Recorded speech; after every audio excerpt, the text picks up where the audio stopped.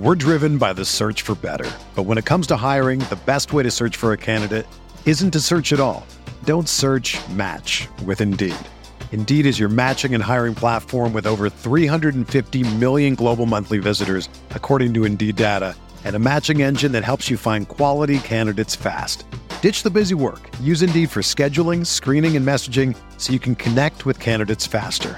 Leveraging over 140 million qualifications and preferences every day, Indeed's matching engine is constantly learning from your preferences, so the more you use Indeed, the better it gets.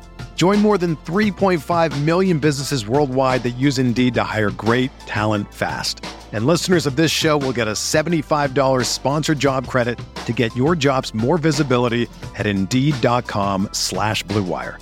Just go to Indeed.com/Blue Wire right now and support our show by saying that you heard about Indeed on this podcast. That's Indeed.com/Blue Wire. Terms and conditions apply. Need to hire? You need Indeed. Hey guys, this is Steven, the host of the Guilty as Charged podcast. Thank you so much for tuning in. We are available on all podcast platforms as well as YouTube. We do appreciate any ratings or reviews and all subscribers to our YouTube channel. That being said, today's show is brought to you by Manscaped, who is our sponsor, who has been great for us. They've been an amazing partner to work with, and they have some great products to make sure that you are feeling your best for the upcoming summer months.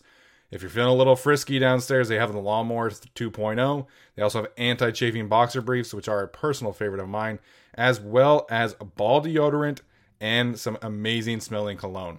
If you use the code GUILTY at checkout, you get 20% off and free shipping your purchase. Again, that's the code GUILTY at checkout for 20% off. Thanks, guys. Enjoy the show.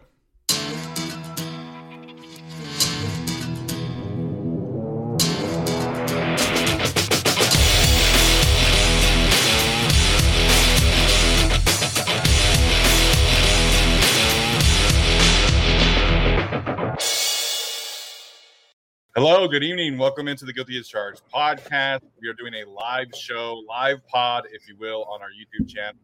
We're going to be doing this for most of the games this upcoming season. There will be some, with a time difference in our group that we will have to wait a day or two. But, for the most part, we are really excited to do these live reaction pods. Obviously, we wish we could have done it yesterday, but we're following Steve's example, kind of working on our preparation for the season, working on smoothing out our operation for this season. So we decided to do it today. So we've got Alex here today in a different country. Made it safe and sound. Alex, how are you doing today, man? And how was that flight to your new home? Yeah, it was pretty good, other than the fact that I lost my passport and then almost didn't get on the plane. But other than that, yeah, it's been a smooth transition down here. Went food shopping today, so that's my first time doing that in a foreign country. But everything's getting settled, and my body after the flight and everything just would not allow me to stay up till 10. We decided to do Sunday anyway, and that was a safe bet because I was dead. Yeah, that jet lag to a foreign country, even if it's just down south to the Caribbean, not across the pond, it definitely is real. Arjun is joining us today as well. We got our first quad box of the Guilty as Charged podcast. So, Arjun, how you doing? And you happened to be at the game yesterday. So, what was that atmosphere like yesterday at SoFi Stadium? Yeah, so again, thanks for having me on. Super fun to do one of these with all four of us. I was the only one at the game yesterday. I had pretty good seats, and I thought it was a great experience overall. The game, obviously, like if you're not as like intense of a fan and you don't know like the backup players like we do, it might not. It's more for like the experience, but like I got a kick out of seeing some of the depth players play. I will say like it was more difficult than I thought to like follow the game and like follow the players, because like there were times where like I would try to watch a certain player and then I just missed what was going on the other side of the field. But yeah, great game overall. I think the Chargers played pretty well, and obviously we're going to be talking a lot about it. I'm super happy I was able to go see SoFi once before I go back to Michigan in like 2 weeks. That is probably like the most beautiful stadium I think I've ever seen in my life. Like hands down. Oh yeah. It's incredible. I love the fact that it was a night game, got to go, experience the whole sunset experience, night game kind of atmosphere was a lot of fun. I saw a lot of people complaining about the parking at SoFi Stadium. I mean, Tyler, you can speak on this too, but I mean, you didn't get to go to the full thing. So Arjun, what was the parking experience like yesterday? Yeah, so I mean, game started at 7 West Coast time, and so I got there at like 5. Honestly, like I knew I was driving from like the Irvine area, so already going up to Inglewood is going to be pretty bad, and so like it took about like an hour to get there, and to get off the freeway off into like the Inglewood area was pretty rough. But because I got there pretty early, the parking wasn't as bad. Like there were a lot of spaces open, and luckily I parked next to the exit, so like I got out within like 3 minutes. That's good. But yeah, I can totally understand how like if you get there at like 6:30 or like you're attempting to get there at 6:30, you're probably going to get there at like 7:15. So I would say like make arrangements to get there at least an hour and a half ahead of time, because like you're probably going to be planning for a lot of like waiting in lines, especially in the parking area. Yeah, and I imagine that gets even crazier once people start tailgating and things like that. Yeah. But we'll cross that border when we get there. Tyler, for those who were on Twitter last night, man, like it was a surreal experience listening to Jerry O'Connell shout us out on CBS, man. Like that was awesome. I'm sitting there at a wedding in San Luis Obispo, and I missed a notification from Tyler that he had tried to call me. And then he called me again, and we were able to talk. And it was just an exciting night, man. So how you doing? And recap the Jerry O'Connell stuff for those who missed it today. Yeah, I needed that, man. I was in a dark room visualizing and imaging cells from 10 to 6. So I'm like, I'm going to get home, get some Chargers football. And it was great just to watch Chargers football again. So nice for us to be chatting about a real game right now. And then also the halftime show comes around, and I figure, okay, I'm not going to spend the entire night just watching football. I can watch it at a different time. So, maybe I'll just log off or whatever.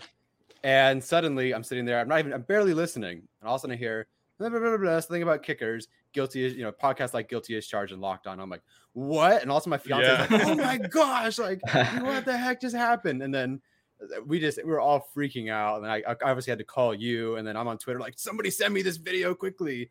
So for him to shout us out during the halftime report, and then later I found out at the post-game show as well. That was really, really cool. I don't know what we did to deserve that, but I really appreciate it so much. And he owes me because when we were at training camp, he interviewed everyone in front of me, then skipped over me and interviewed someone the group behind me and said, you guys look like athletes. And I'm like, well, fuck you, man. Thanks for skipping me. Do I not look like an athlete to you? Come on, Jerry. So, Jerry, I appreciate the shout out. That was amazing. That was a highlight of the year for sure. I needed that, so I appreciate it. That was awesome. Yeah, we just got to show Jerry. Now that Jerry watches us on YouTube, hopefully he'll see all those gymnastics medals behind Tyler and realize that he is, in fact, an athlete. I was good at something once, okay? So lots of fun night for sure. We'll talk about everything about the Chargers game. I see Matthew Henriksen has already done a super chat for us about the running back depth chart, and we will definitely talk about that. So we will definitely make sure that we hit all of your questions. We do want to give some of our general reactions. We're also going to talk about this stupid NFL Top 100, which is even more drunk than usual this year. Before we get to that, though, this podcast is going to be on the audio pod feeds as well. And so the audio version is also going to include an interview that I did with Zach Stevens, who is a Broncos beat writer who covers the Broncos for the DNVR network. Great conversation with him, talking about the Broncos, talking about the quarterback situation. Of course, we talked about it before Drew Lock, had his day of preseason glory. But lots of great info there. So make sure and check that out. The video version will be posted on a separate video tomorrow. So definitely some great intel there. Hey guys, welcome back to the Guilty as Charged podcast. Very excited about today's guest, who is Zach Stevens, a Broncos beat writer and beat reporter for DNVR. Zach, thanks for joining me today. How you doing, man? Oh, Steven, thanks for having me. I'm doing great. And as I told you when you reached out, man, what an awesome name for a podcast. Thank you. I really appreciate that. We actually had one of our listeners came up with the name. We had some options that we liked, and we kind of put it out on Twitter, and someone suggested Guilty as Charged podcast. So shout out to Riley. Everybody loves the name Riley, so thank you for that. And you've killed the branding too. I mean, hey, I'm in Broncos country here. Should probably be limiting the good things I say. Well, I appreciate that, man. It's been a lot of hard work for us. So, here to talk about the Broncos, I think it is only right that we talk first about the quarterback situation, the quarterback competition that the Broncos have going on. Of course, Drew Lock was the starter last year, had some mixed results, and then they bring in Teddy Bridgewater via trade from the Carolina Panthers. So, Zach, update us on the quarterback battle. What have you been seeing from Drew and Teddy throughout camp? And maybe give your opinion on who the Broncos should choose ultimately. Well, before camp started, Vic Fangio said ideally he wants this decided as fast as possible, and he wants it to be decided by one guy pulling ahead of the other. We're over 2 weeks into camp now, Steven, and there's no separation. So, just reading from what Vic has said, it's not ideal. And, of course, everyone wants it to be decided in Broncos country as soon as possible. And, of course, they want someone to jump out and grab the job because then it'll show that maybe they don't just have their quarterback for this year, but they have their quarterback for the future, and that has not happened. I've been at every practice, and it's been just 50-50. Vic has called it even Steven, and that's what it's been. Drew wins a day, Teddy wins a day. Last week, it seemed like we were finally seeing some separation.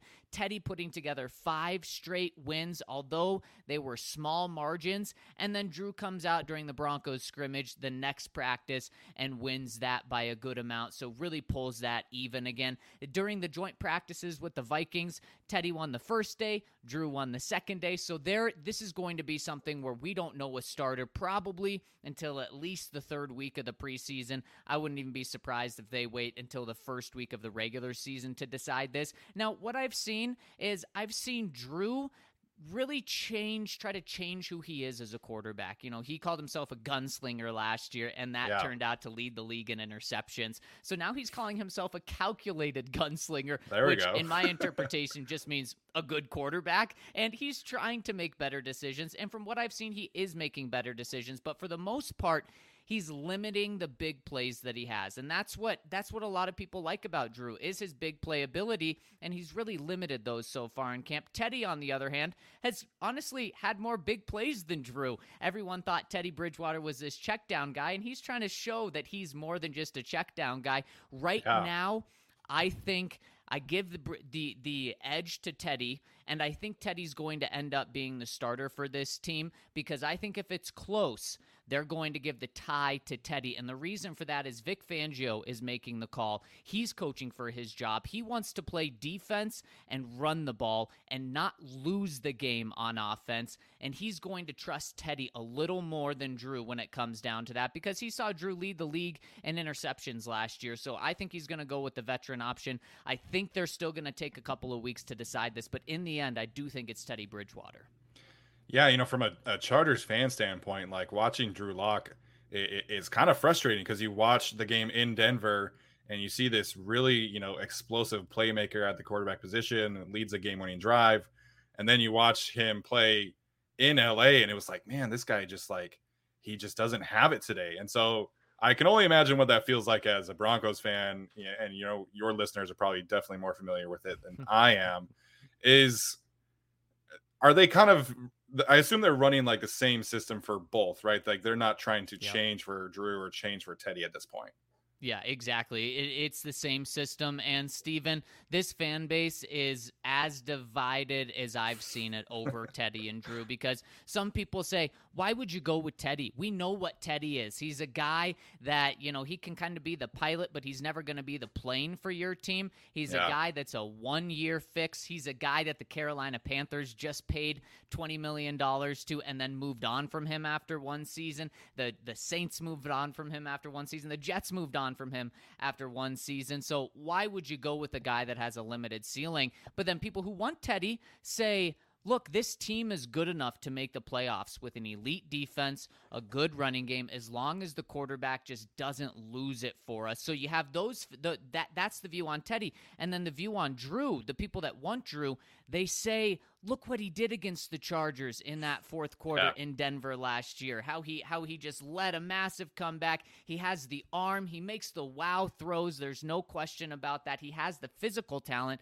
but people who don't want Drew to be the quarterback say, he led the league with 15 interceptions last year. He had his opportunity last year. This is a guy that he can make the Broncos go from being a borderline playoff team this year to having a losing record. So it's really divided here in Denver, and that's not what you want when you're talking about your quarterback position. Yes, obviously, we Chargers fans are very fortunate to have Justin Herbert be as successful as he was last year. I'm curious, has Vic said how much Teddy and Drew are going to be playing in the preseason? Yeah, we expect them to both play a lot in the preseason. And this first game coming up on Saturday, you can expect at least a quarter and a half from each of these guys, which is how it should be. I mean, these guys should probably each get a half, but at least they're going to be getting at least a quarter and a half. Okay, sounds good. So it's definitely something for Chargers fans to keep an eye on this preseason. I want to shift gears and talk about the players that will be catching the ball from whoever plays quarterback. Obviously, as a general NFL fan, you never want to see anyone go down to injury. Hopefully, Courtland Sutton is healthy this year. But as a University of Utah alumni, I've got to say, I was so happy that Tim Patrick finally got his chance.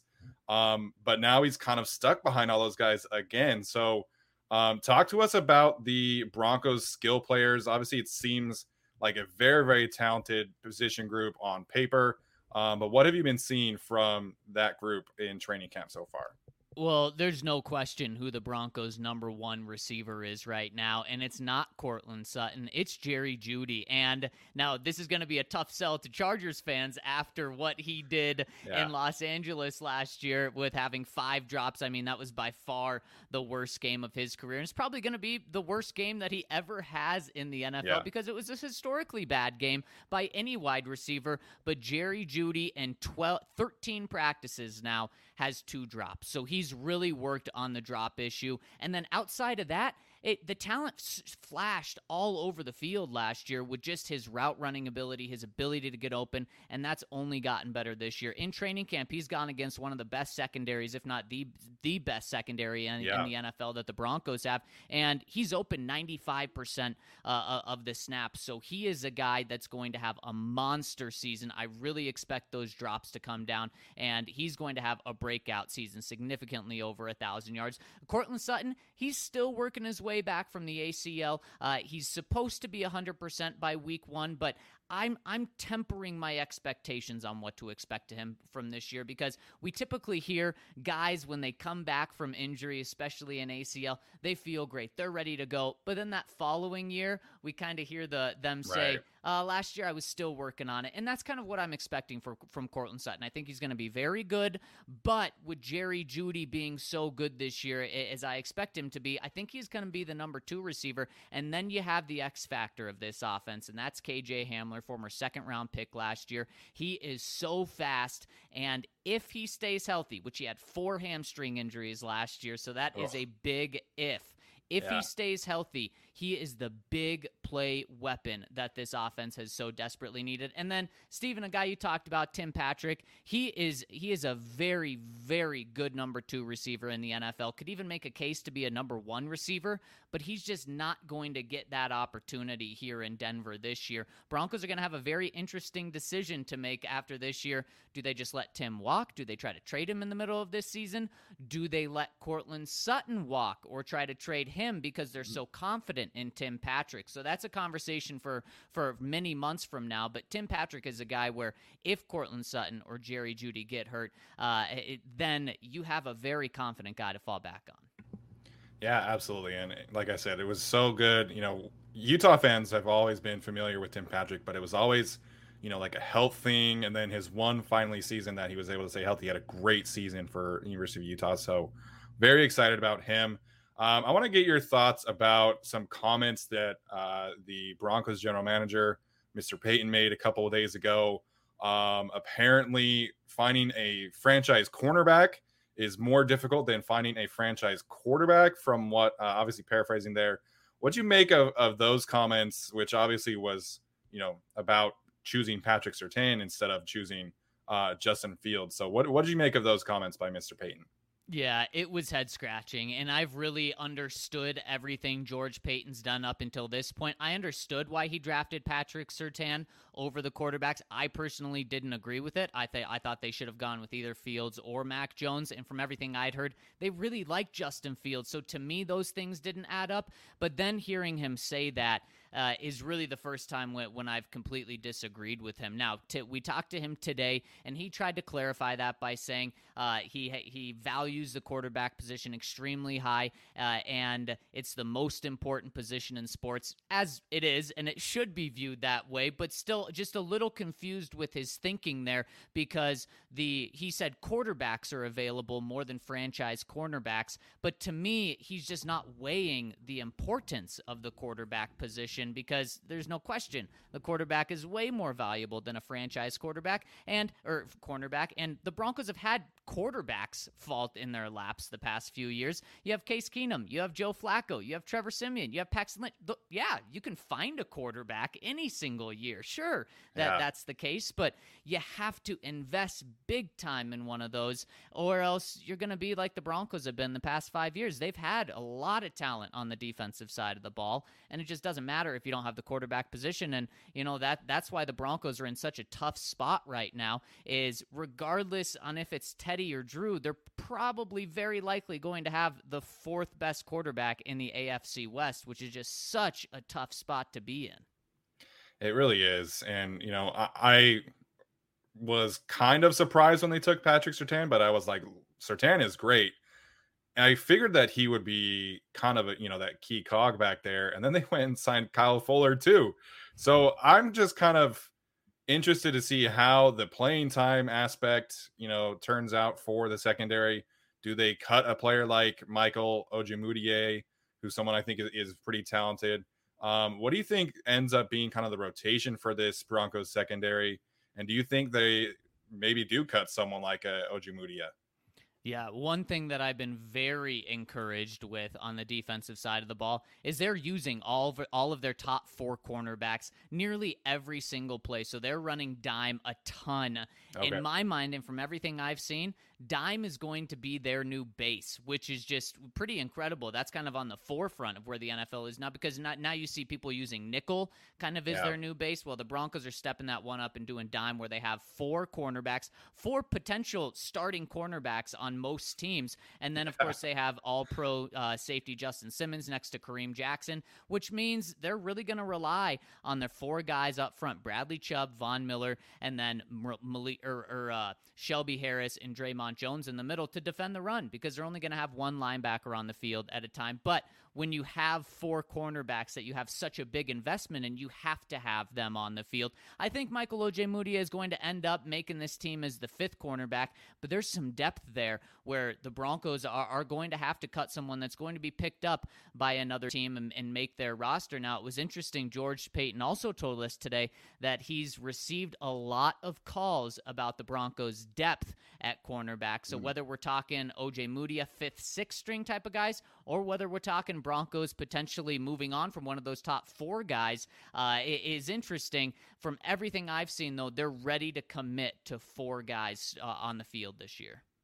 That's really interesting. And obviously, you got to play to your strengths, but that's quite a philosophy change for Vic Fangio, because I went back and studied the Bears defense this summer ahead of, getting ready for the Chargers, to try and see what the Chargers do for their linebacker and like how they're going to use them. And so to see Vic Fangio go from having Danny Trevathan and Roquan Smith playing like 90% of the snaps between the two of them to now hearing that he's going to be mostly in dime package, that's quite a change for him.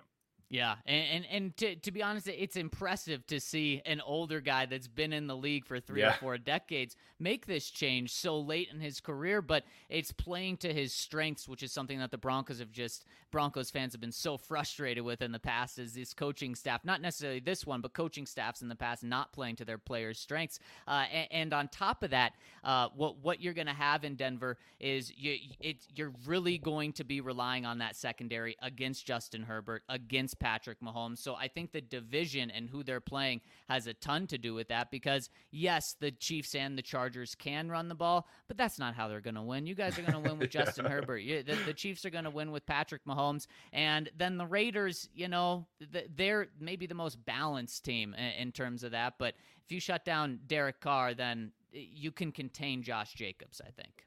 Yeah, I know there's been a lot of chatter at Chargers training camp about like getting the running game improved and keeping those guys healthy. And like, yes, that's important, but like, who are we kidding? It's going to be about Justin Herbert. Same with Patrick Mahomes. I'm hearing Chiefs fans talk about Clyde Edwards-Helaire being like the X factor, and he might be, but man, it's all about the quarterbacks in this division, and that's what makes it so fun. Yeah, and that's what makes it so terrifying for Broncos when they clearly have the fourth best quarterback. Yeah. How is Von Miller doing? I as a casual fan again, I've always been a big fan of Von. Such a great player. Almost single-handedly wrecked this Super Bowl for the Broncos and the Carolina Panthers. How's Von been looking coming back from his own injury? He looks really good. He looks like Von Miller, and typically Von Miller in training camp blows training camp up and just ruins it for the offense. He's certainly flashed that this training camp, but he also looked great last year in training camp. Last year in training camp, he may have looked the best he's ever looked, and then, of course, 1 week, 5 days before the season starts, he gets a terrible injury to his ankle that takes him out for the entire season. This is a huge season for Von Miller, though, because not only season-ending injury last year where he doesn't play a single snap, the season before, he only had 8 sacks. His worst season outside of, I believe, his third season where he didn't play in most of the games. So this is a monster season for him to decide if he's going to stay with the Broncos after this year, decide if he's going to be a $20 million player moving forward, because now he's on a contract year. Broncos were unsure if they were going to pick up his option, did it at the last minute, and now his future really rides on this year. Yeah, absolutely. Very similar situation to what, we just experienced with Melvin Ingram. And hopefully, Von Miller's season ends up being better than, Melvin Ingram's does. But definitely something to keep an eye on there. Let's talk about the AFC West as a whole. Obviously, it seems like everybody is kind of, vying for that second place behind the Kansas City Chiefs. Obviously, you never know for sure in the NFL. But I feel very confident in saying that the Chiefs are probably the best team in the AFC again. What do you make of the rest of the AFC, and how do the Broncos fit in there? I mean, it all comes down to Justin Herbert when you talk about the AFC West, because like you said, Steven, you know what the Chiefs are going to be. They're going to be extremely good. And especially after losing that Super Bowl last year, I think that they're just going to want to torch the rest of the NFL. Yeah. So that's why I think it's going to be hard for any team to keep up with them. But heck, if Justin Herbert builds off the season that he had last year, and to be fair, going into the draft last year, I was not a Justin Herbert fan. The Broncos were connected with taking him if he came out a year before, and I thought, oh no, that's not a guy I want to touch. And then he's totally proved me wrong. And so now I'm all on the Justin Herbert train because he's proved me wrong and had such a good season. If he builds off that, then who's to say that they're not keeping up with the Chiefs? Now, I still give the edge to the Chiefs, but maybe it comes down to week 17, week 18, when the Chiefs finally pull away. And if Justin Herbert is that guy, well, they're going to have the number 2 seed in the AFC West locked up. The Raiders aren't going to be able to keep up with them. And the Broncos, even with the great defense, aren't going to be able to keep up with them. But if Justin Herbert kind of has some sophomore struggles, then I think that number 2 spot is wide open for the rest of the AFC West. And it just, for the Broncos, it depends on how good their quarterback play is. If they have average quarterback play, that's all the Broncos need is average. Then they'll be fighting for a playoff spot. They'll be relevant in the beginning of January. But last year, they had, bottom 3 quarterback play. Teddy Bridgewater wasn't great with the Panthers. That's why they moved on from him. But all they need is average. And that's, again, why I think they're going to fall back on Teddy, because they're going to say he has the best chance of not being a top 5 quarterback, but of being an average quarterback for this team. They're going to be built on defense, like we've talked about, in the running game. They have the 4th highest paid running back in the NFL this year, and a guy you're very familiar with, Melvin Gordon. And then they have a second-round pick, a guy they traded up for in Javonte Williams. They're going to roll with those guys, and they should have a pretty good run game. So if the quarterback play is average, they'll be competing with the Raiders. They'll be competing with the Chargers as long as Justin Herbert doesn't look like a potential MVP. Yeah, I mean, that's crazy, man. Like, we didn't even get to talk about Melvin Gordon and Javonte Williams. And I love Javonte Williams coming out of the draft. I thought he was, right there with Najee Harris as like the best back in the class. So, so many interesting storylines for the Broncos this season. Chargers fans, make sure and give Zach a follow on Twitter at Zach Stevens. You can follow DNVR Broncos as well. That's who he covers the Broncos for. Some great stuff on a weekly basis for Broncos intel, because we all know that's important. We all got to keep an eye on the rest of the division. Zach, thanks for joining me, man. I hope you have a great season covering the Broncos, and we'll be in touch later on. Hey, that sounds great. Thanks for having me on, Steven. Maybe we'll talk some Broncos Chargers when we get in the season. Yeah, absolutely happy to do that anytime, man. All right, we'll see you later. All right, let's talk about this Chargers-Rams preseason. We'll just go through today. We're going to do some general takeaways, and then we're going to do some winners and losers, or stock up, stock down, however you guys want to format it. And then, like I said, talk about the NFL Top 100. So, Arjun, you were there. What is your biggest takeaway from the Chargers-Rams preseason game yesterday? Okay, so I'm going to give, because I think you guys are going to have like more like film-based stuff. I'm going to give an analytics answer. I absolutely loved that Joe Lombardi threw the ball on the Chargers' first 6 first downs. Like the first 6 first downs that the Chargers had, he threw all of them. I went back and watched it in the first quarter alone.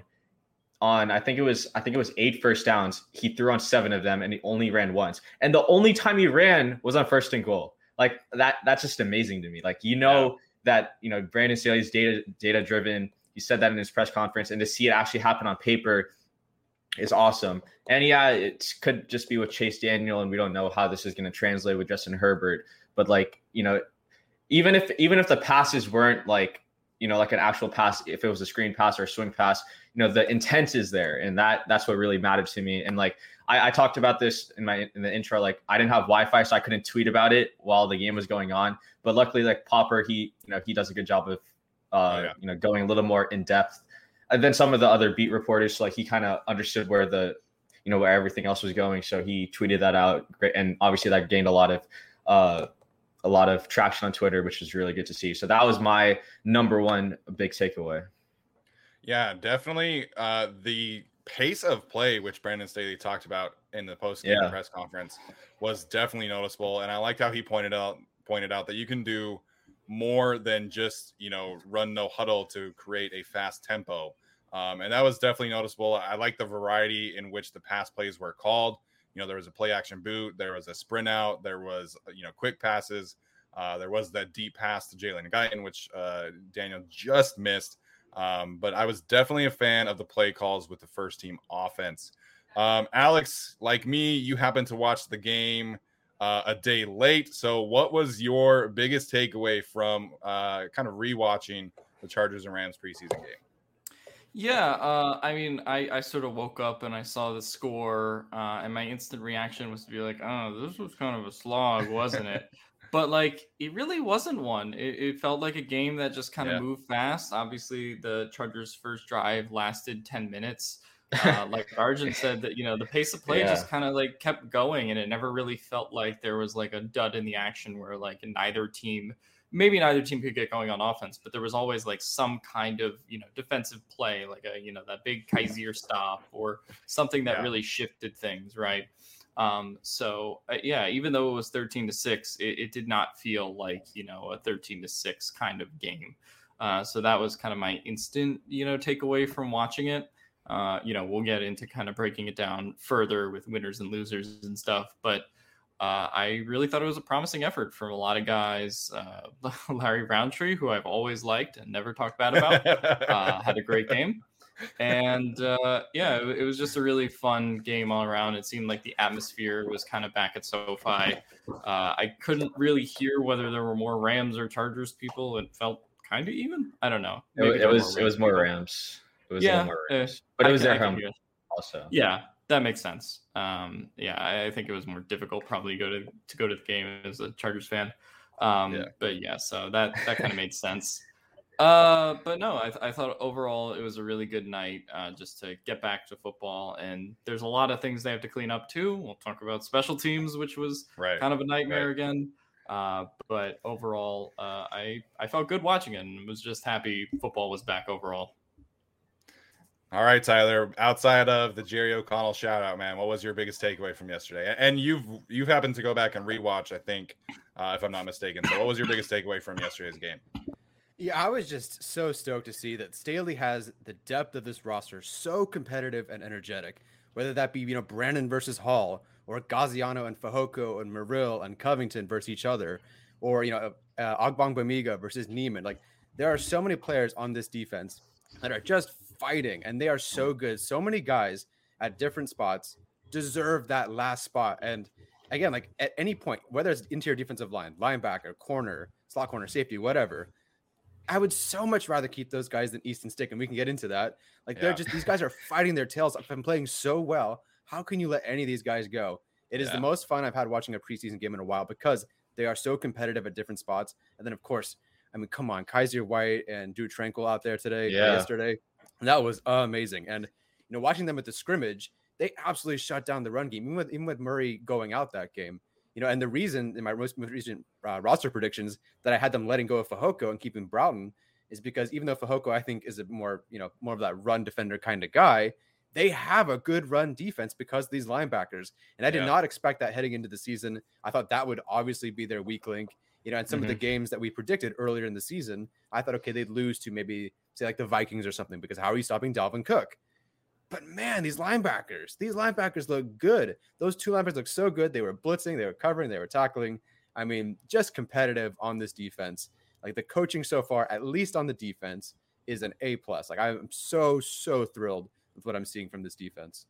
Yeah, we are definitely on the same page, because I was going to talk about the linebackers as well today, because I mean, it wasn't just Tranquil and Kaiser who played fantastic in the two series that they played, but Eamon Ogbongbemiga and Nick Neiman were flying around making plays. So we were very curious to see, what the plan would be with these linebackers this season. And apparently the plan is to let them play with their heads on fire, man. Like all four of them were flying around making plays. And, I was so happy to see some blitzes, man. Like, Keeman Hall got in the action. Eamon blitzed. Drew Tranquil had a great hit off of Duck Hodges, which, man, like that was some great retribution, man. Just seeing Duck Hodges get laid out like that, it was fantastic. So just the way that these linebackers were playing and the way that they're going to use them, it was just so much fun to watch. All of them got to blitz, all of them got to make some plays in the run game. So I definitely am on the same page with Tyler. Those guys were definitely the standouts. Let's move on to some other players, though. Arjun, who did you think really kind of helped themselves with their performance yesterday? You can mention linebackers again if you want, but maybe touch on someone else that really stood out to you. Okay, so this is going to be a quick one, but I thought Rashawn Slater looked excellent, like especially in pass pro.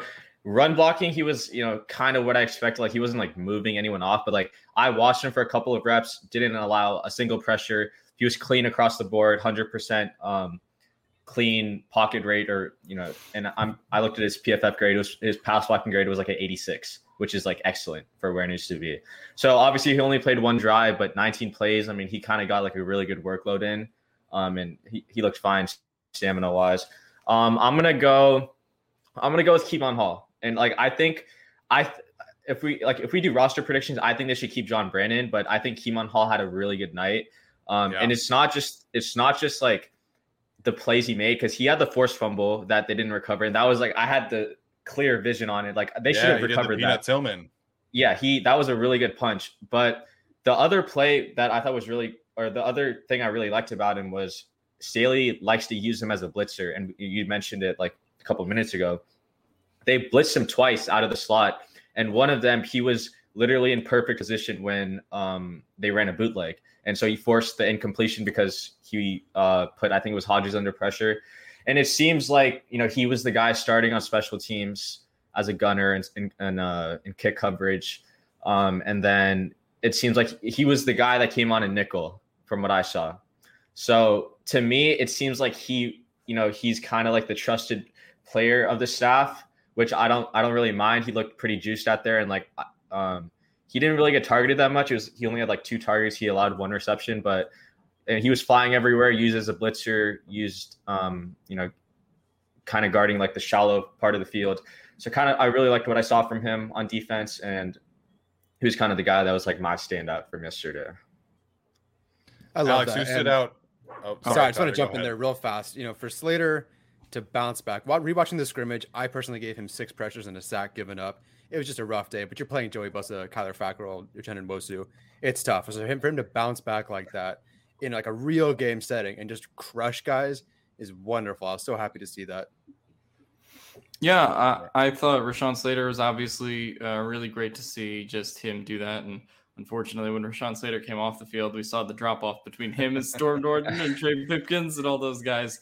But yeah, that wasn't too pretty. But my guy of the game, other than Larry Roundtree, who we talked about a little bit, it's got to be Joshua Palmer. I thought he was just really crisp. There wasn't really like a big play where it's like, oh man, he just gained 20 yards, but 6 receptions, I believe about 36 yards. And every route was just really clean, whether it was that like hook he was running or just getting open in general.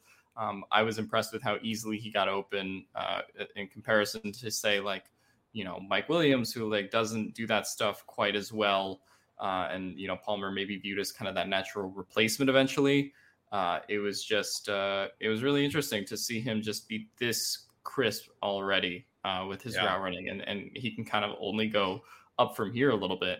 You look back to that clip of the Senior Bowl, which is him kind of getting open and finding that separation, and I think he's really only going to get better as time goes on. So I really liked what I saw from Josh Palmer, which is why he's in the thumbnail. Yeah, Palmer, man, just like his size and his route running just always sticks out.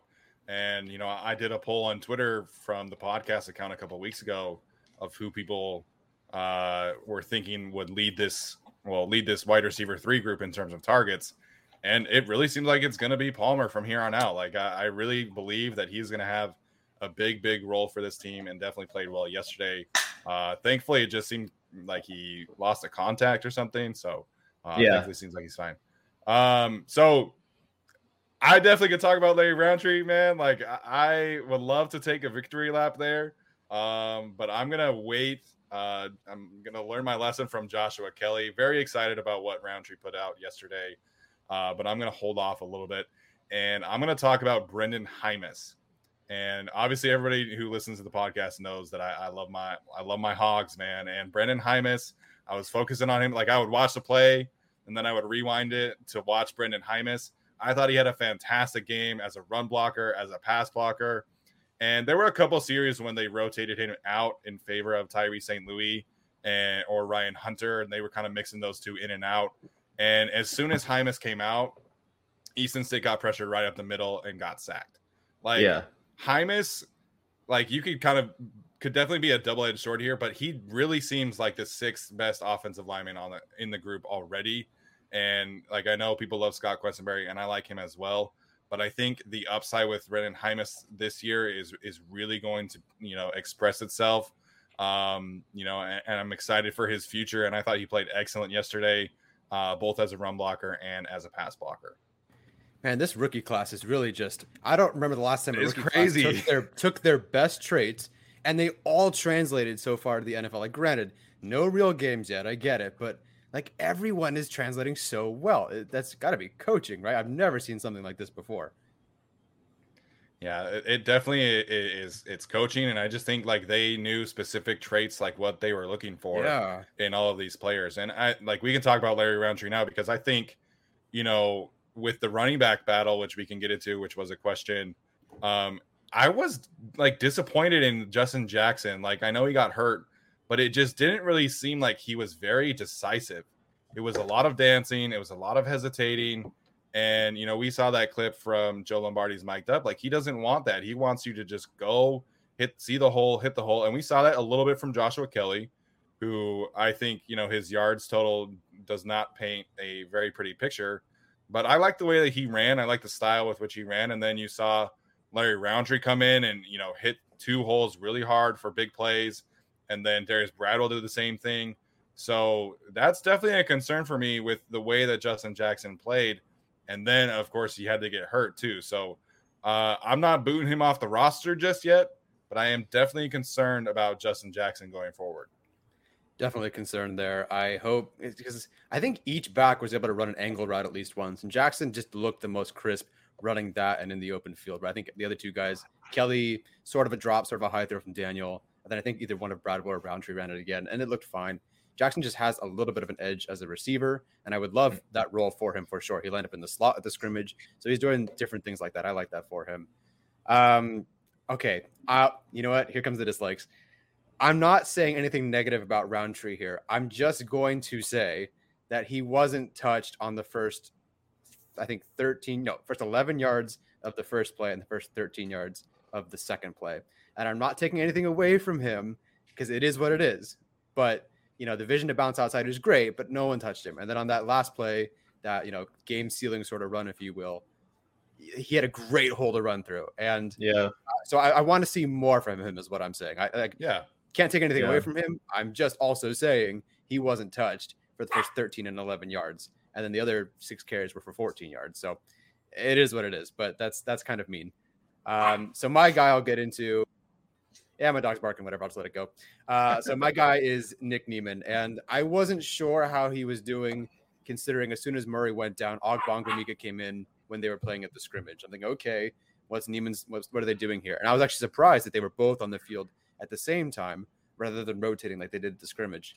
But it's really nice to see that some of his best traits, shedding blocks, making tackles, good tackles, that was all on display. And he was pretty solid in coverage too. Not that he had a whole lot of opportunities to show out in coverage, but, overall the stat line is, 6 tackles, 2 run stops, 1 pressure on a pass rush rep, allowing just 1 catch for 7 yards in coverage. And, not that Ogbongbemika played terribly, but Niemann was just a little bit better, particularly in coverage, obviously. And so it was nice to see Niemann have that game. It's like, okay, here's what I can do. Because I just didn't really get to see him do much outside of yesterday's game. Yeah. So I'm gonna talk about. I think I agree with everything Tyler said, especially the Roundtree thing. He had holes when he broke off those burger runs. It wasn't like he created them for himself. It felt like it was well schemed or well blocked. I'm gonna answer Craig's question, and also I wanted to talk about this after Steven did, but PFF actually had Heim is at they graded him as a 48.6, which is pretty bad. And this is only looking at his pass protection. But I'll give you the reason why. So it wasn't anything with pressures. He had 30 pass blocking snaps and only allowed 1 pressure. The problem was they graded him as getting beat without a pressure 4 times. So it's called he got beat on the play, but it didn't generate a pressure. They gave him that 4 times. I would have to go watch it again to see where the plays are.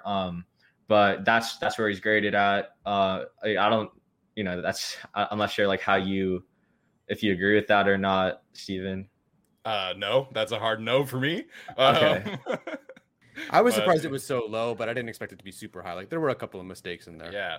No, there definitely were some mistakes. And I don't want people to misunderstand that I'm painting him to be like Zach Martin all of a sudden. But I thought he played really, really well, which we can talk about Zach Martin later, and I will. But Alex, go ahead, Arjun. Oh yeah, sorry. No, I was gonna add another player I thought played pretty well. He didn't grade out well by PFF, but again, we're not going to use their grading system for a lot of these things. But I liked how Chris them and everyone who works there, right? All right, yeah, shush. I'm not talking bad on them. All right, obviously they're but Chris Rumph, I thought he had a pretty solid game. He played a lot of snaps, and so he's not. I don't think he's going to be a big efficiency guy unless he's going to be in that Uchenna Nwosu role, from his rookie year.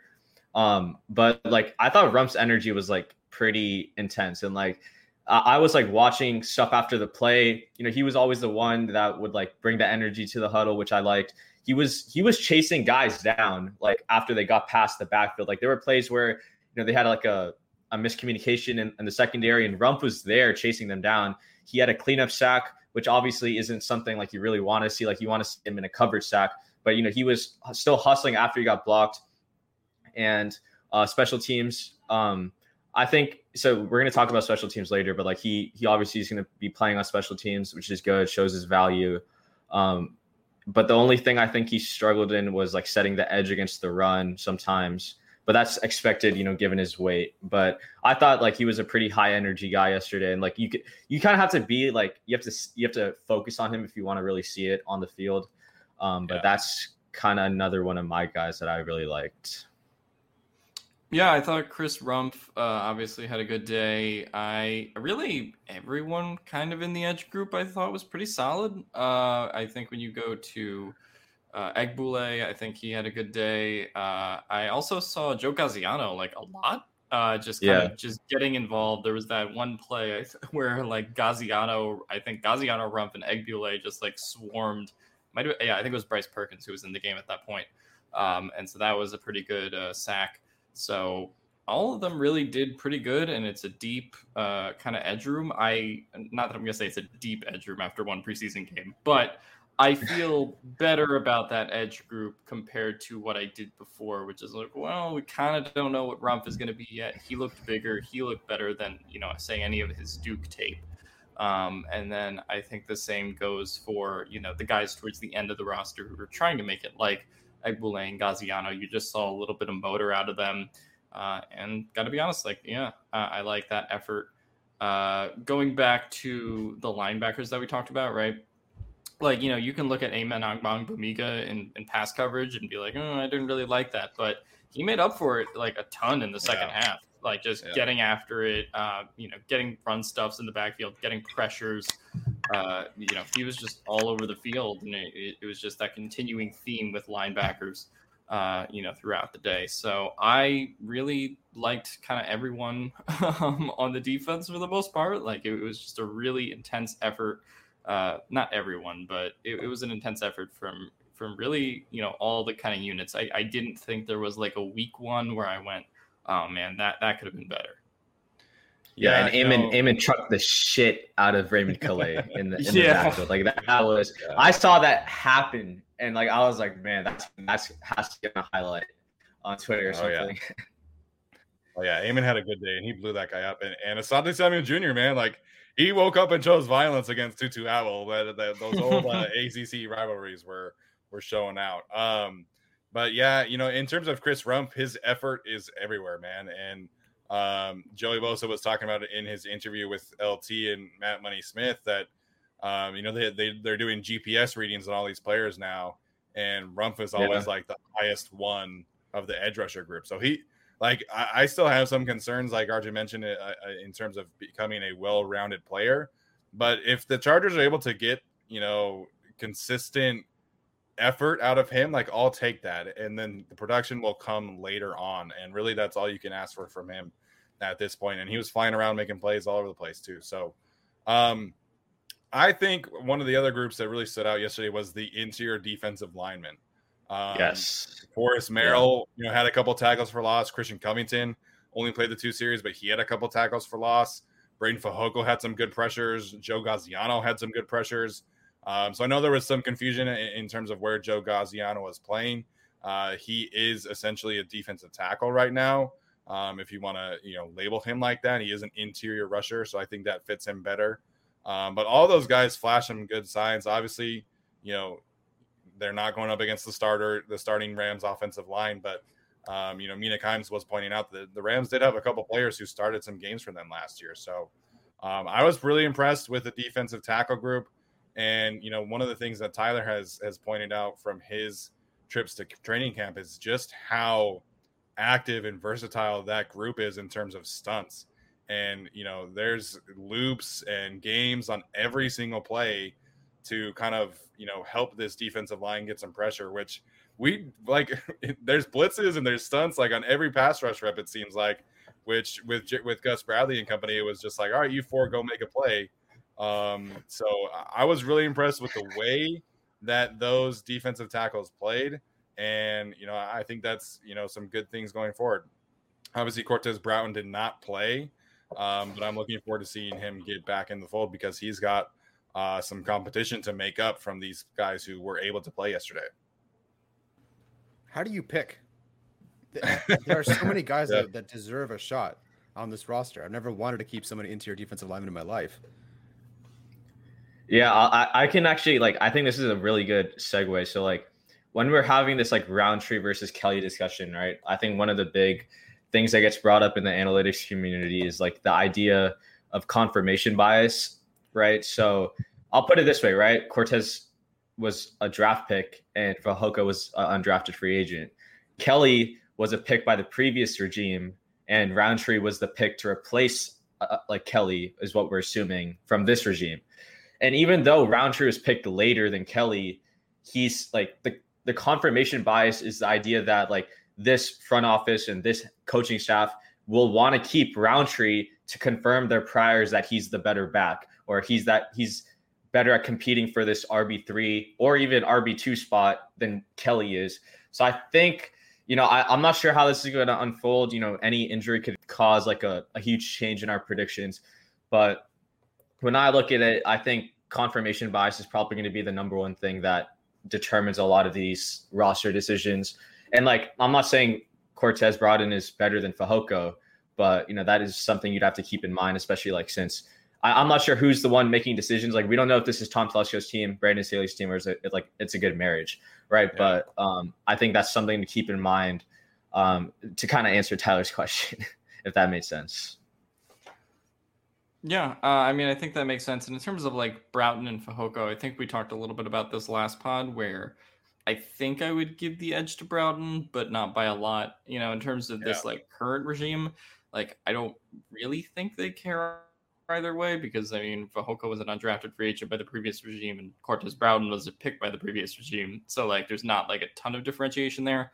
I could definitely see it with Roundtree and Kelly because the new coaching staff pretty much did draft Roundtree and you can kind of go through a bunch of other positions on the roster like the Neiman pick as well versus some of the older linebackers who've been on this team. So I would kind of just say it's going to be interesting to see what decisions they make and who they cut, which I'm sure we'll get to as we approach closer to the 53-man predictions episode by the end of the preseason. But yeah, no, do we want to start getting into some losers from yesterday? So I was thinking that we take a little break to take some questions. Okay. And then do losers and then talk about the special teams, which could definitely be a part of the losers. But yeah, we'll take a couple seconds to answer some questions. I know someone commented about the first cuts. They have to get to 85 players on Tuesday. Did we decide if they're at 88 or 89 right now? They're 88. Okay, they're at 88. So they have to cut 3 players before Tuesday at noon. So let's get to a couple other questions. I think Kessman's gone because Staley mentioned in his presser it was Vizcaino. I don't know, Vizcaino, like whatever. I don't know. Everyone's got their own thing, man. Tyler was saying Vizcaino, I was saying Vizcaino, and then they were like Vizcaino. So I don't know. Yeah, I was like, Staley didn't mention Kessman at all in his post game presser, so I think it's firmly between Badge and Tristan. Yeah. Which they could definitely make that an easy thing with Kessman. Unfortunately, I think Alex was the most excited about him, but we were all pretty excited about like the possibilities of adding that kind of leg to the team. So Thomas Martinez wants to know our thoughts on Donald Parham. According to what's his name, Siciliano, Andrew Parham. The freaking phonetics were a mess yesterday, so someone needs to fix that for the future Rams games. Yeah. But I thought Donald Parham was really good yesterday. I was really pleasantly surprised at what he was able to do as a blocker. There were a couple outside zone plays in specifics where he had to go out and set the edge, and I thought he did a wonderful job with those kind of plays. And then he had the one really nice catch from Chase Daniel. He had another short pass from I think again from Daniel. And so it definitely seems like he is growing. Gilbert Manzano dubbed him the most improved player on the team earlier today. So I don't know if you guys had anything else on Donald Parham, but I was impressed. I was very pleased from what I saw from Gigantor. Yeah, I mean, I think he pretty much picked up right where he left off, like kind of at the end of last season. He started kind of gaining that confidence. Like there was that touchdown he had in the Chiefs game where he just like kind of caught it from Herbert and juked back in. Like that was kind of a nice play. He's just, for his, I feel like last year there was a lot of like learning how to use his size a little bit but I think he's kind of actually getting a little bit better at it now. And I think you've seen that in training camp. I think you've seen that, obviously last night. And so I'm excited to see what he brings. I didn't see a lot of Anderson last night. I'm sure he was blocking and stuff. Did you guys see a lot from him, or? He was on the field, but he did not get targeted. Okay. Yeah, Parham's interesting. I didn't think he'd be used almost, I wouldn't say equally as Cook, but in the scrimmage, I get going back to the scrimmage, but that's the first team, so I'm going to watch it. He was moved around quite a bit outside in the slot, inline tight end. Like, I was surprised how often he was going to be used in different spots as a receiving tight end. And McKitty, it seemed more like the blocking tight end. McKitty was okay last night, but from what I'm seeing from Parham, like, he's going to have near equal opportunity with Jared Cook as a receiver. Yeah, I guess I'll add on to that. So, like, I just wanted to see him be used more in the red zone, especially on that first drive where it was kind of like the starters, like, they weren't like super efficient in the red zone. They didn't run the ball particularly well, but it was good to see him as like the tight end one of the group. And like Steven said, he had a couple of nice catches in the game. Yeah. Bolt Brett, shout out to Bolt Brett, man. The Rashawn Slater versus Joey Bosa graphic was truly an epic day on Twitter. What's your favorite Jerry O'Connell film? To be honest with you, like, Kangaroo Jack is really like the heck only yeah one that I like have seen of his. I have seen Jerry Maguire, but I don't remember him. But I definitely remember Jerry Kangaroo O'Connell Jack. film. Yeah, exactly. But definitely remember Kangaroo Jack for sure. We're all about that age in this group. I don't think Arjun knows what Kangaroo Jack is, though. Yeah, he might not. Yeah. We're all just a little bit older. We'll have to watch that one. Let's see. All right, so a couple people asking about the backup quarterback battle, which we can get into, and then we'll talk about the unfortunate special teams and some other losers. I saw that Daniel Popper caught a lot of slack today because he said that Easton Stick looked a little discombobulated, I think was his specific phrasing. If I'm wrong about that, someone please correct me. But basically, he did a stock up, stock down, and he had Easton Stick stock down. So what did you guys see from the two quarterbacks yesterday?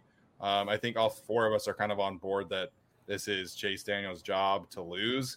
But what did you guys make of the two quarterbacks yesterday? I was pretty neutral on Easton Stick. I didn't really see it as stock up or stock down personally.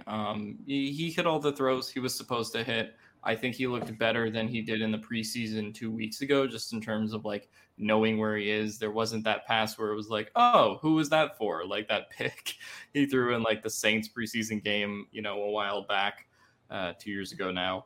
So he definitely looked like he grew a little kind of just as a passer, a little bit more comfortable. But again, like, I just don't think it's enough to compete with Chase Daniel, who's been here, done that with this coaching staff and has that relationship. If they do end up keeping three quarterbacks, I could see it. But again, this goes back to, Tyler's point, which is like, hey, I'd rather keep this, edge rusher over a third quarterback or this interior defensive lineman, right?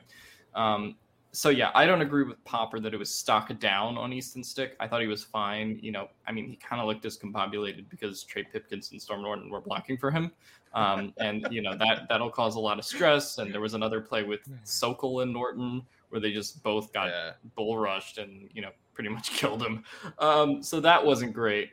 To me, he's still on the cut line, but specifically from this game, I didn't really feel like he was stock up or stock down. I was pretty stock neutral on him. Yeah. Go for it, Arjun. Okay, my bad. I'm just gonna list off what I put on Twitter. So Daniel's PFF grade 63.5, Stick's grade 62.8. So Daniel was higher. Daniel's EPA, right, which is what I think we're all in consensus now is like a better way to measure quarterback play than like passer rating. Daniel's was 0.155 and Stick's was negative 0.024. Now, granted, Stick took the 2 sacks, which definitely hurts your EPA a little bit more. But the way I look at it, right, like Daniel's passer rating was like a 70 or something, but like he was moving the ball efficiently down the field and like he was taking what the defense was giving him. The play calling was super conservative for him. Like he had like an average time to throw of like 2.3, which is like super quick. And like, but there were times where I saw like, it could work. Like he was he was making checks at the line. Like I think that one pass he made to Tyron, like where they were in I formation and he just swung it out to him. That's like I feel like that's just like a check he'd make at the line, right? Which is something like Daniel is much better at than Stick. We can all agree on that, especially with his experience. So I thought Daniel had a much better day yesterday. The data kind of backs it up also. And to me, I thought a lot of Stick's, completions, he didn't have a single incompletion, but a lot of his stuff were kind of like gimmies, or like they were just schemed open. Like the one play I think he did really well was the bootleg, where he made a really nice throw to Jason Moore, who also had a nice like diving catch. He sold that really well. Like I even saw him, like I thought he handed it off and then he ran around.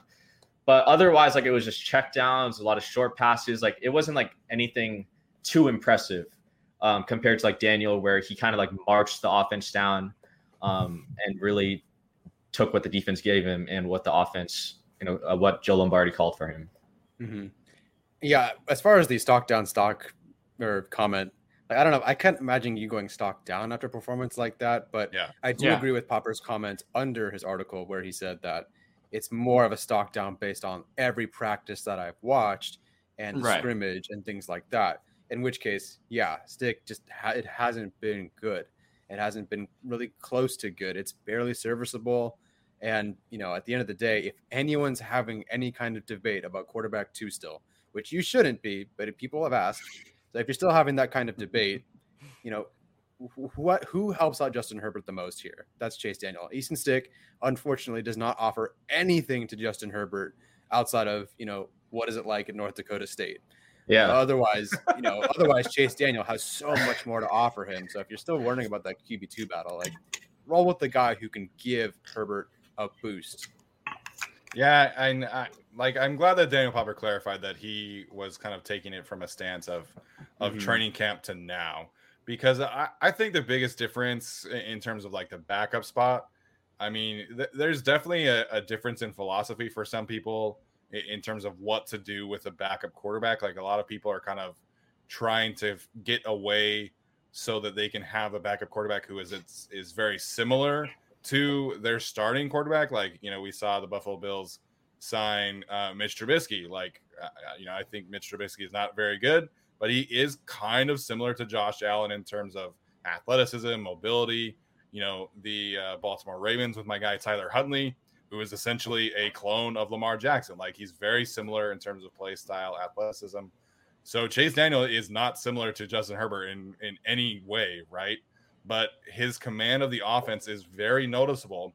And even though he's been a career backup, like you can just tell that he's more comfortable back there than Easton Stick was. And I'm glad that Arjun pointed out, his check to Tyron Johnson. He had a couple checks at the line, and he was able to really notice some things. And yes, the execution should have been better, but on the play that Alex mentioned where Storm Norton and Matt Sokol got kind of lit up, to me, it looked like that was kind of on Stick in terms of setting the protections.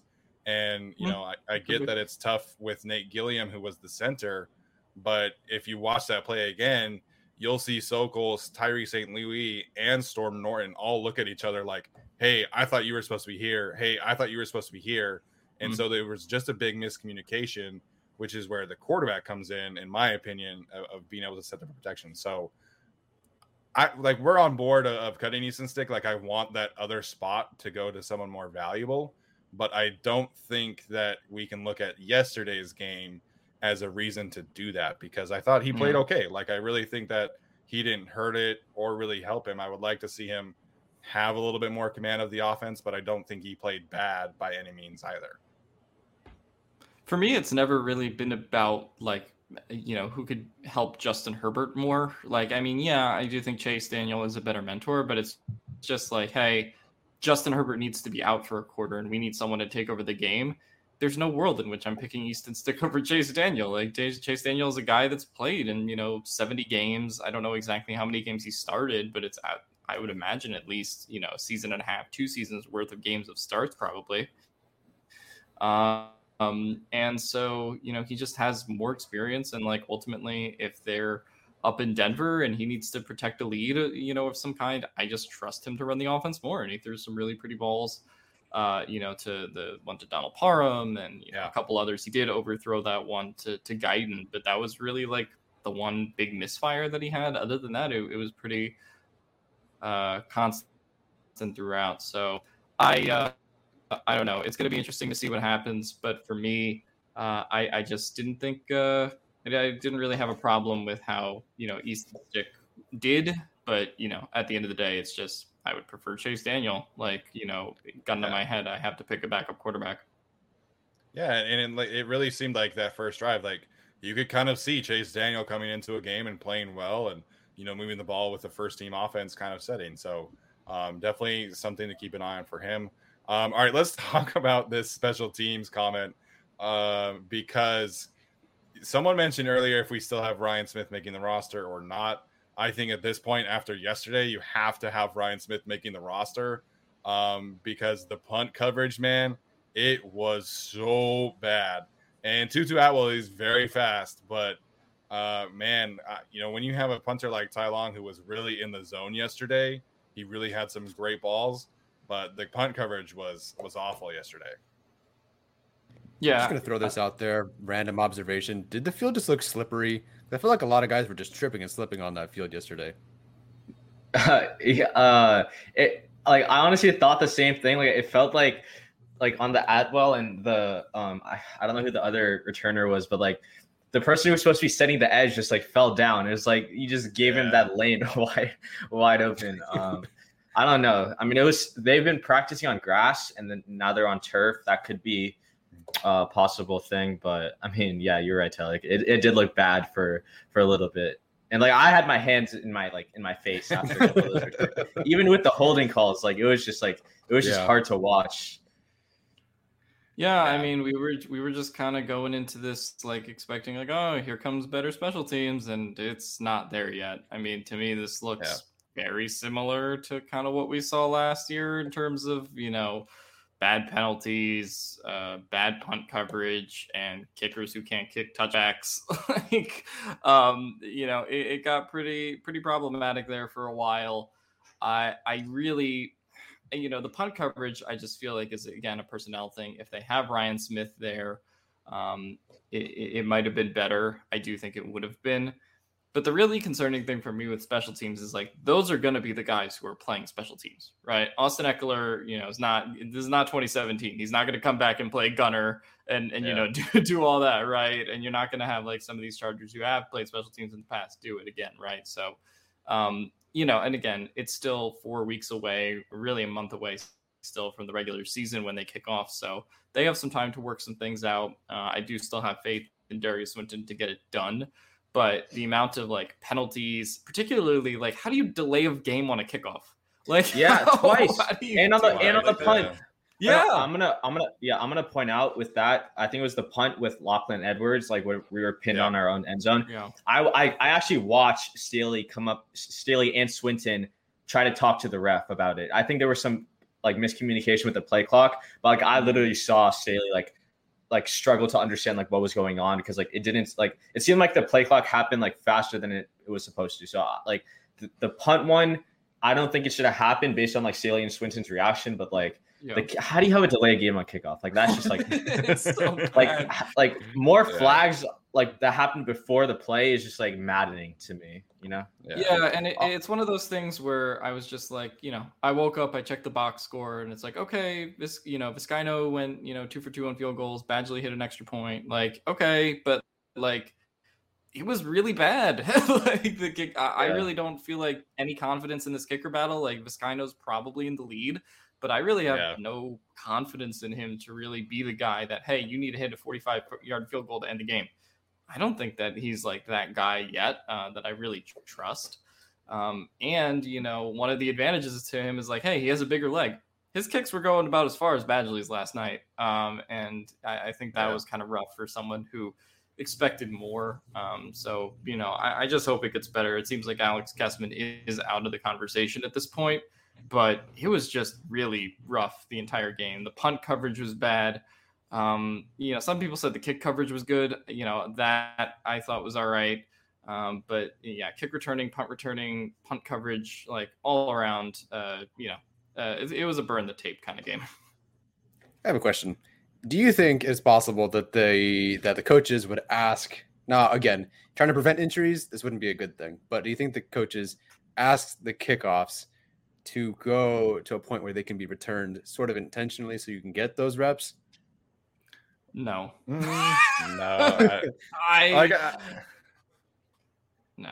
I don't know, man. I think the kickoff coverage was really good. I mean, the hit that Darius Bradwell put on whoever was kick returning was awesome.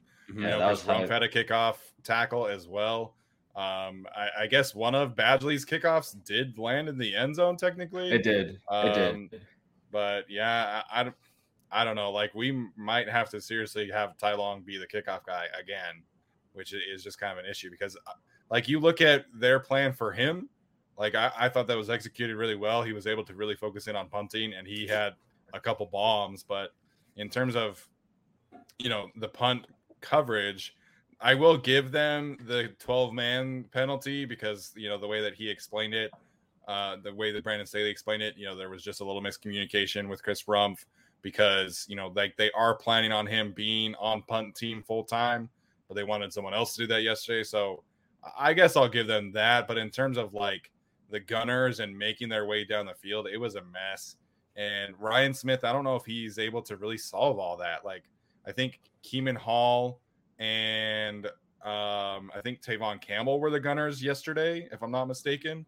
I guess in a regular game, it's going to be Ryan Smith and maybe someone else. But, like, get Tyron Johnson down there for all I care. Like, just get the fastest guy on the team and have him just go run down there and be the gunner. Like, if that's Tyron's role, like, so be it. But punt coverage has got to be better. And, I wish I knew a way to say, like, hey, do this and it'll be better. Like, I don't know enough about special teams to do that. Yeah.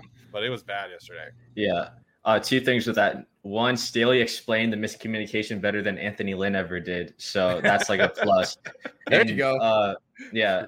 Lynn would have just said, that's on me. I got to be better. Yeah. And two, weirdly enough, I saw Asante Samuel playing gunner, or he was playing. Yes. Mm-hmm. Yeah, he played gunner, right? Okay. Yeah, he played for, you know, in the game. Okay. Does gunner go both ways?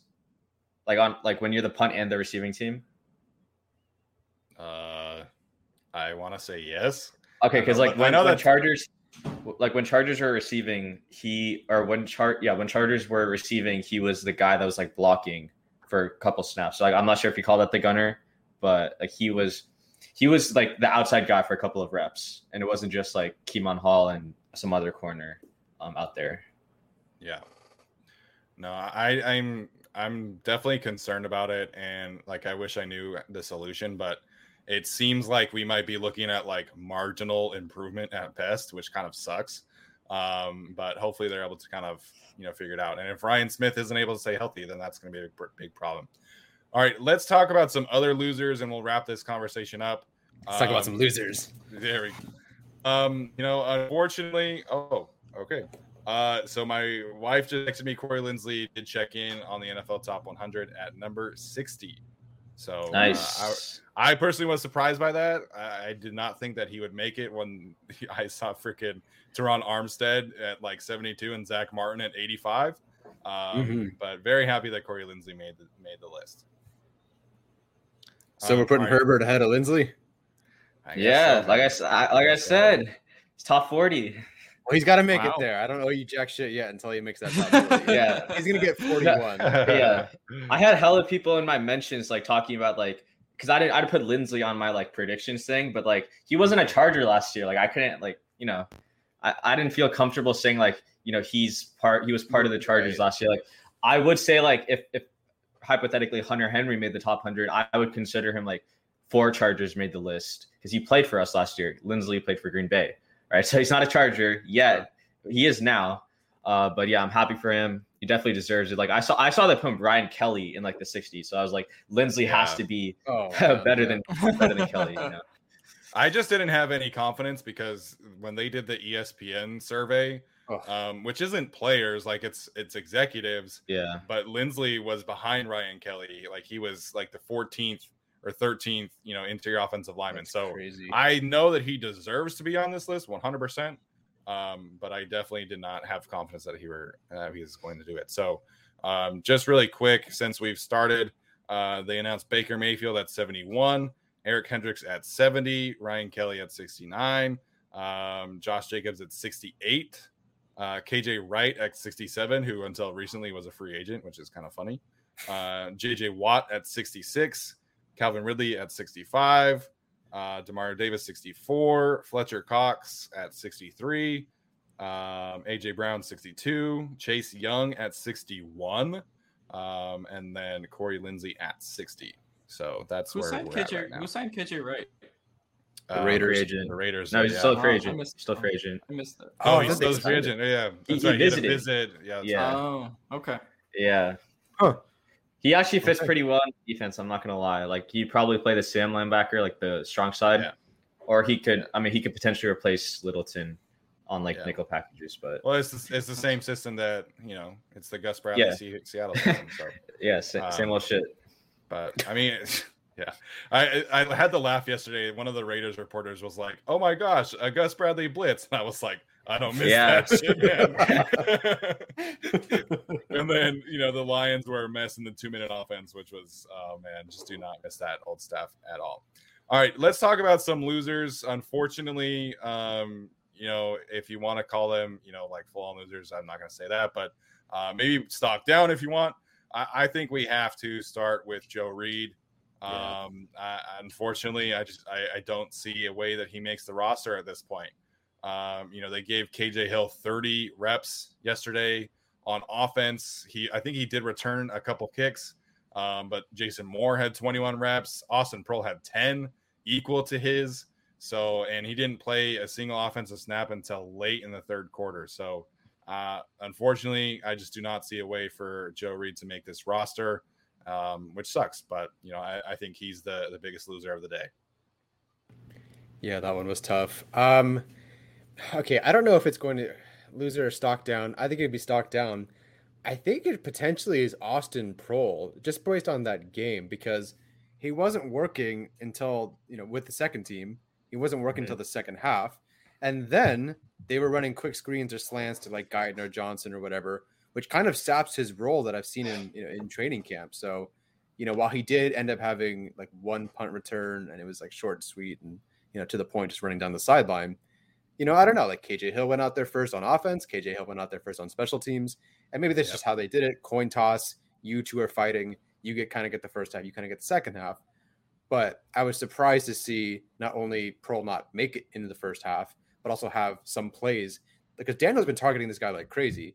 So for them to pull him in favor of other guys was odd. I was actually surprised to see how little he was on the field.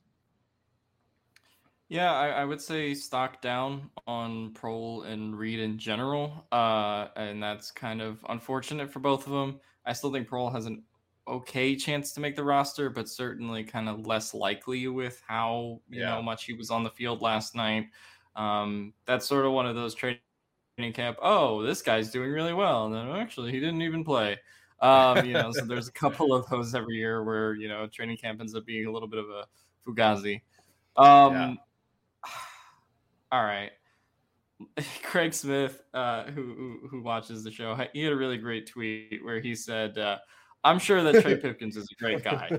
I'm sure that he helps old ladies cross traffic really well. And, he just does everything. Great Samaritan. He sucks. Like, oh my God. He was on roller skates the entire game. Norton looked out of sync. I would say, like, it has to be Pipkins as the loser just because Norton ended up playing more snaps. But really, my loser is whoever is behind Brian Bulaga. And that is a concern because of how much Bulaga has been injured. I just do not have much confidence at all, like in anyone to fill in for him. And that was the case last year. And as Senor says in the chat, Trey Pipkins was getting like wrecked really by third stringers. I didn't have much faith that he would amount to anything this year, kind of especially after last year. Like, he's a project that hasn't panned out. So, like, at this point, I'm not really, like, losing sleep over it. But it's just one of those where it's just, like, it's disappointing to still see him like this and not even really any more developed than he was, his rookie year. Like, he just looks like the same player in terms of, what we've seen from him. So, That's unfortunate. Yeah, someone points out Trey Pipkins does train with Trent Scott, so he had some Trent Scott vibes last night for sure. Oh no! Just real quick before Arjun jumps in, like I will say that I think Pipkins has improved as a run blocker. Like I think he is better as a run blocker, but the thing with Trent Scott is really just like he doesn't have a strong understanding of balance and leverage. And like his initial sets are fine. His initial punches are fine. It's when the rusher then does like a counter attack, or the rusher, the quarterback sets deeper than he thinks, or the quarterback is rolling out, one of the ways. Yeah. And it's just the adjustment factor. Like Pipkins doesn't have a way to adjust. And that's the biggest problem.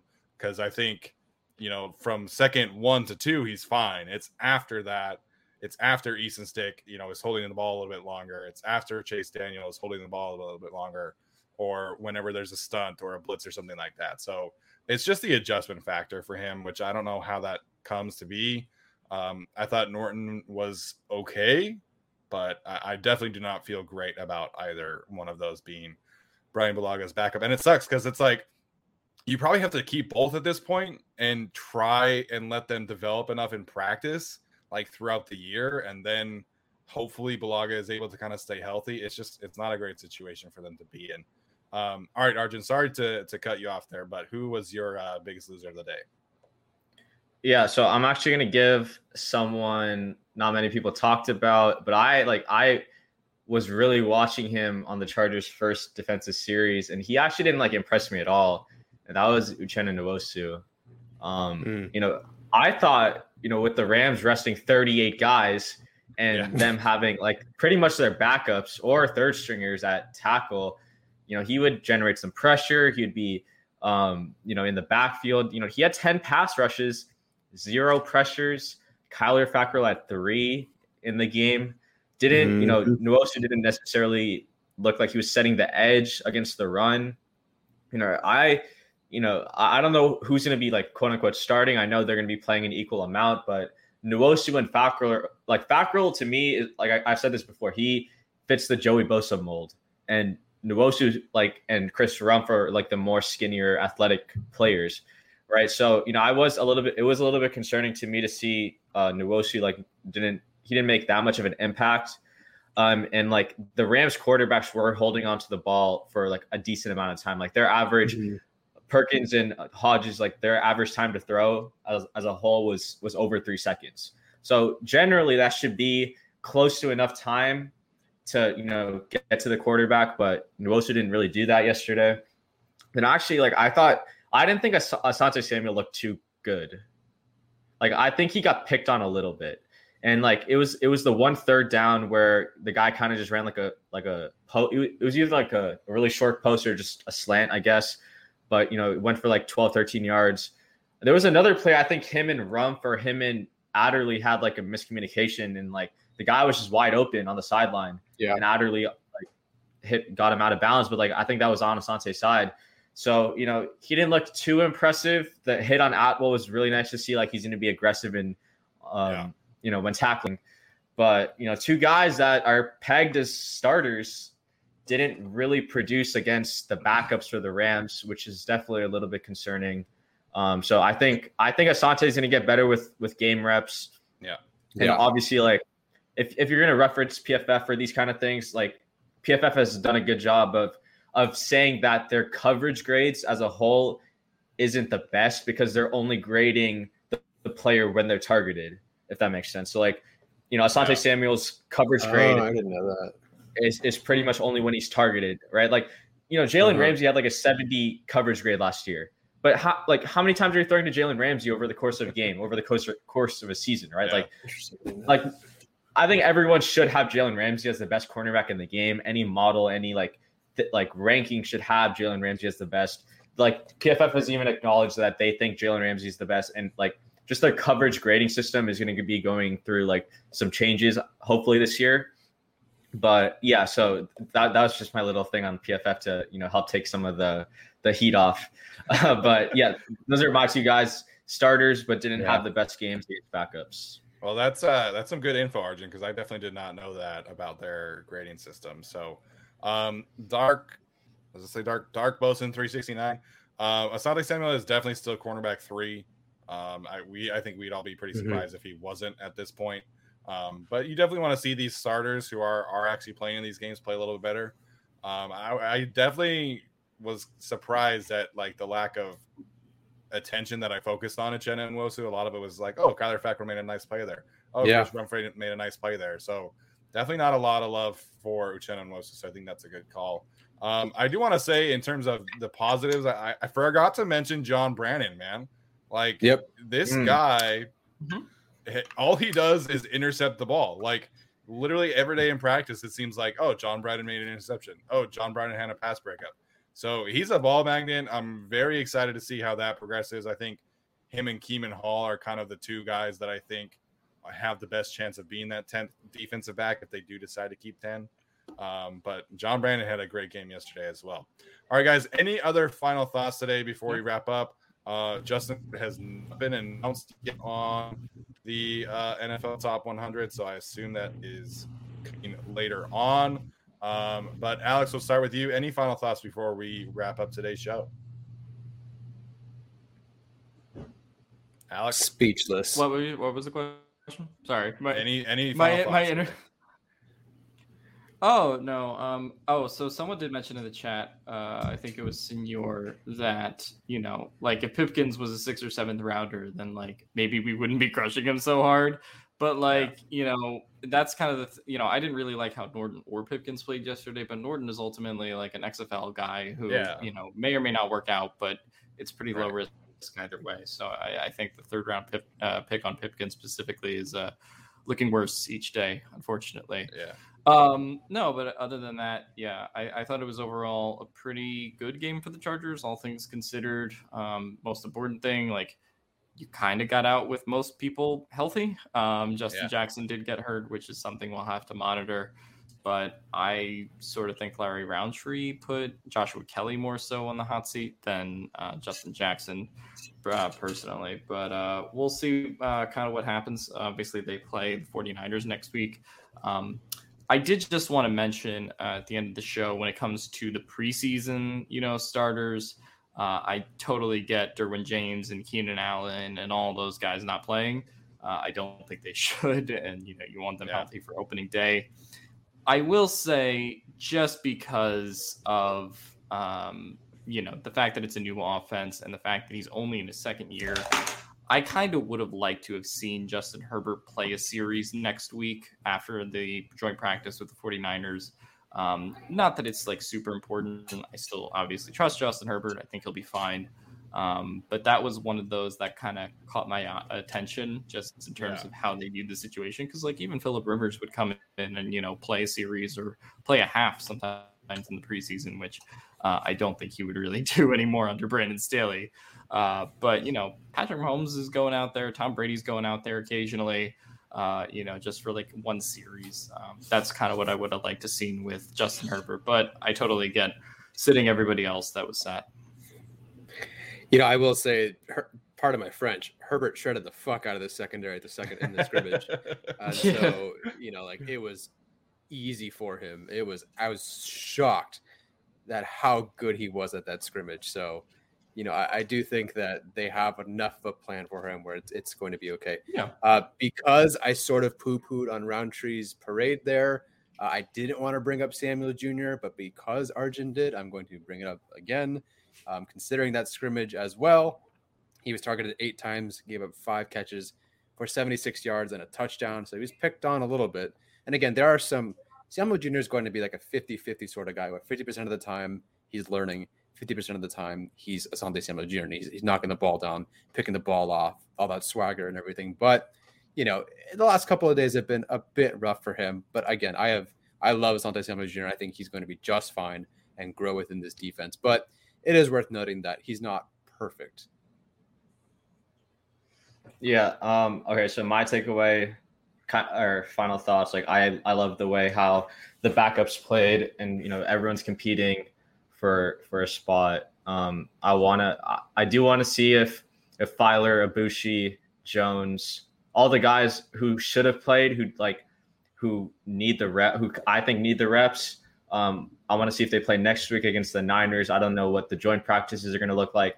And Staley has said constantly that the joint practices and like what they do within their own practices is going to resemble more of like a game feel than the actual like preseason games. So I would say like it's fun to like look at this game yesterday and kind of make like assumptions off of it. But one good game from a guy like John Brandon could easily turn into like two really bad games to finish training camp.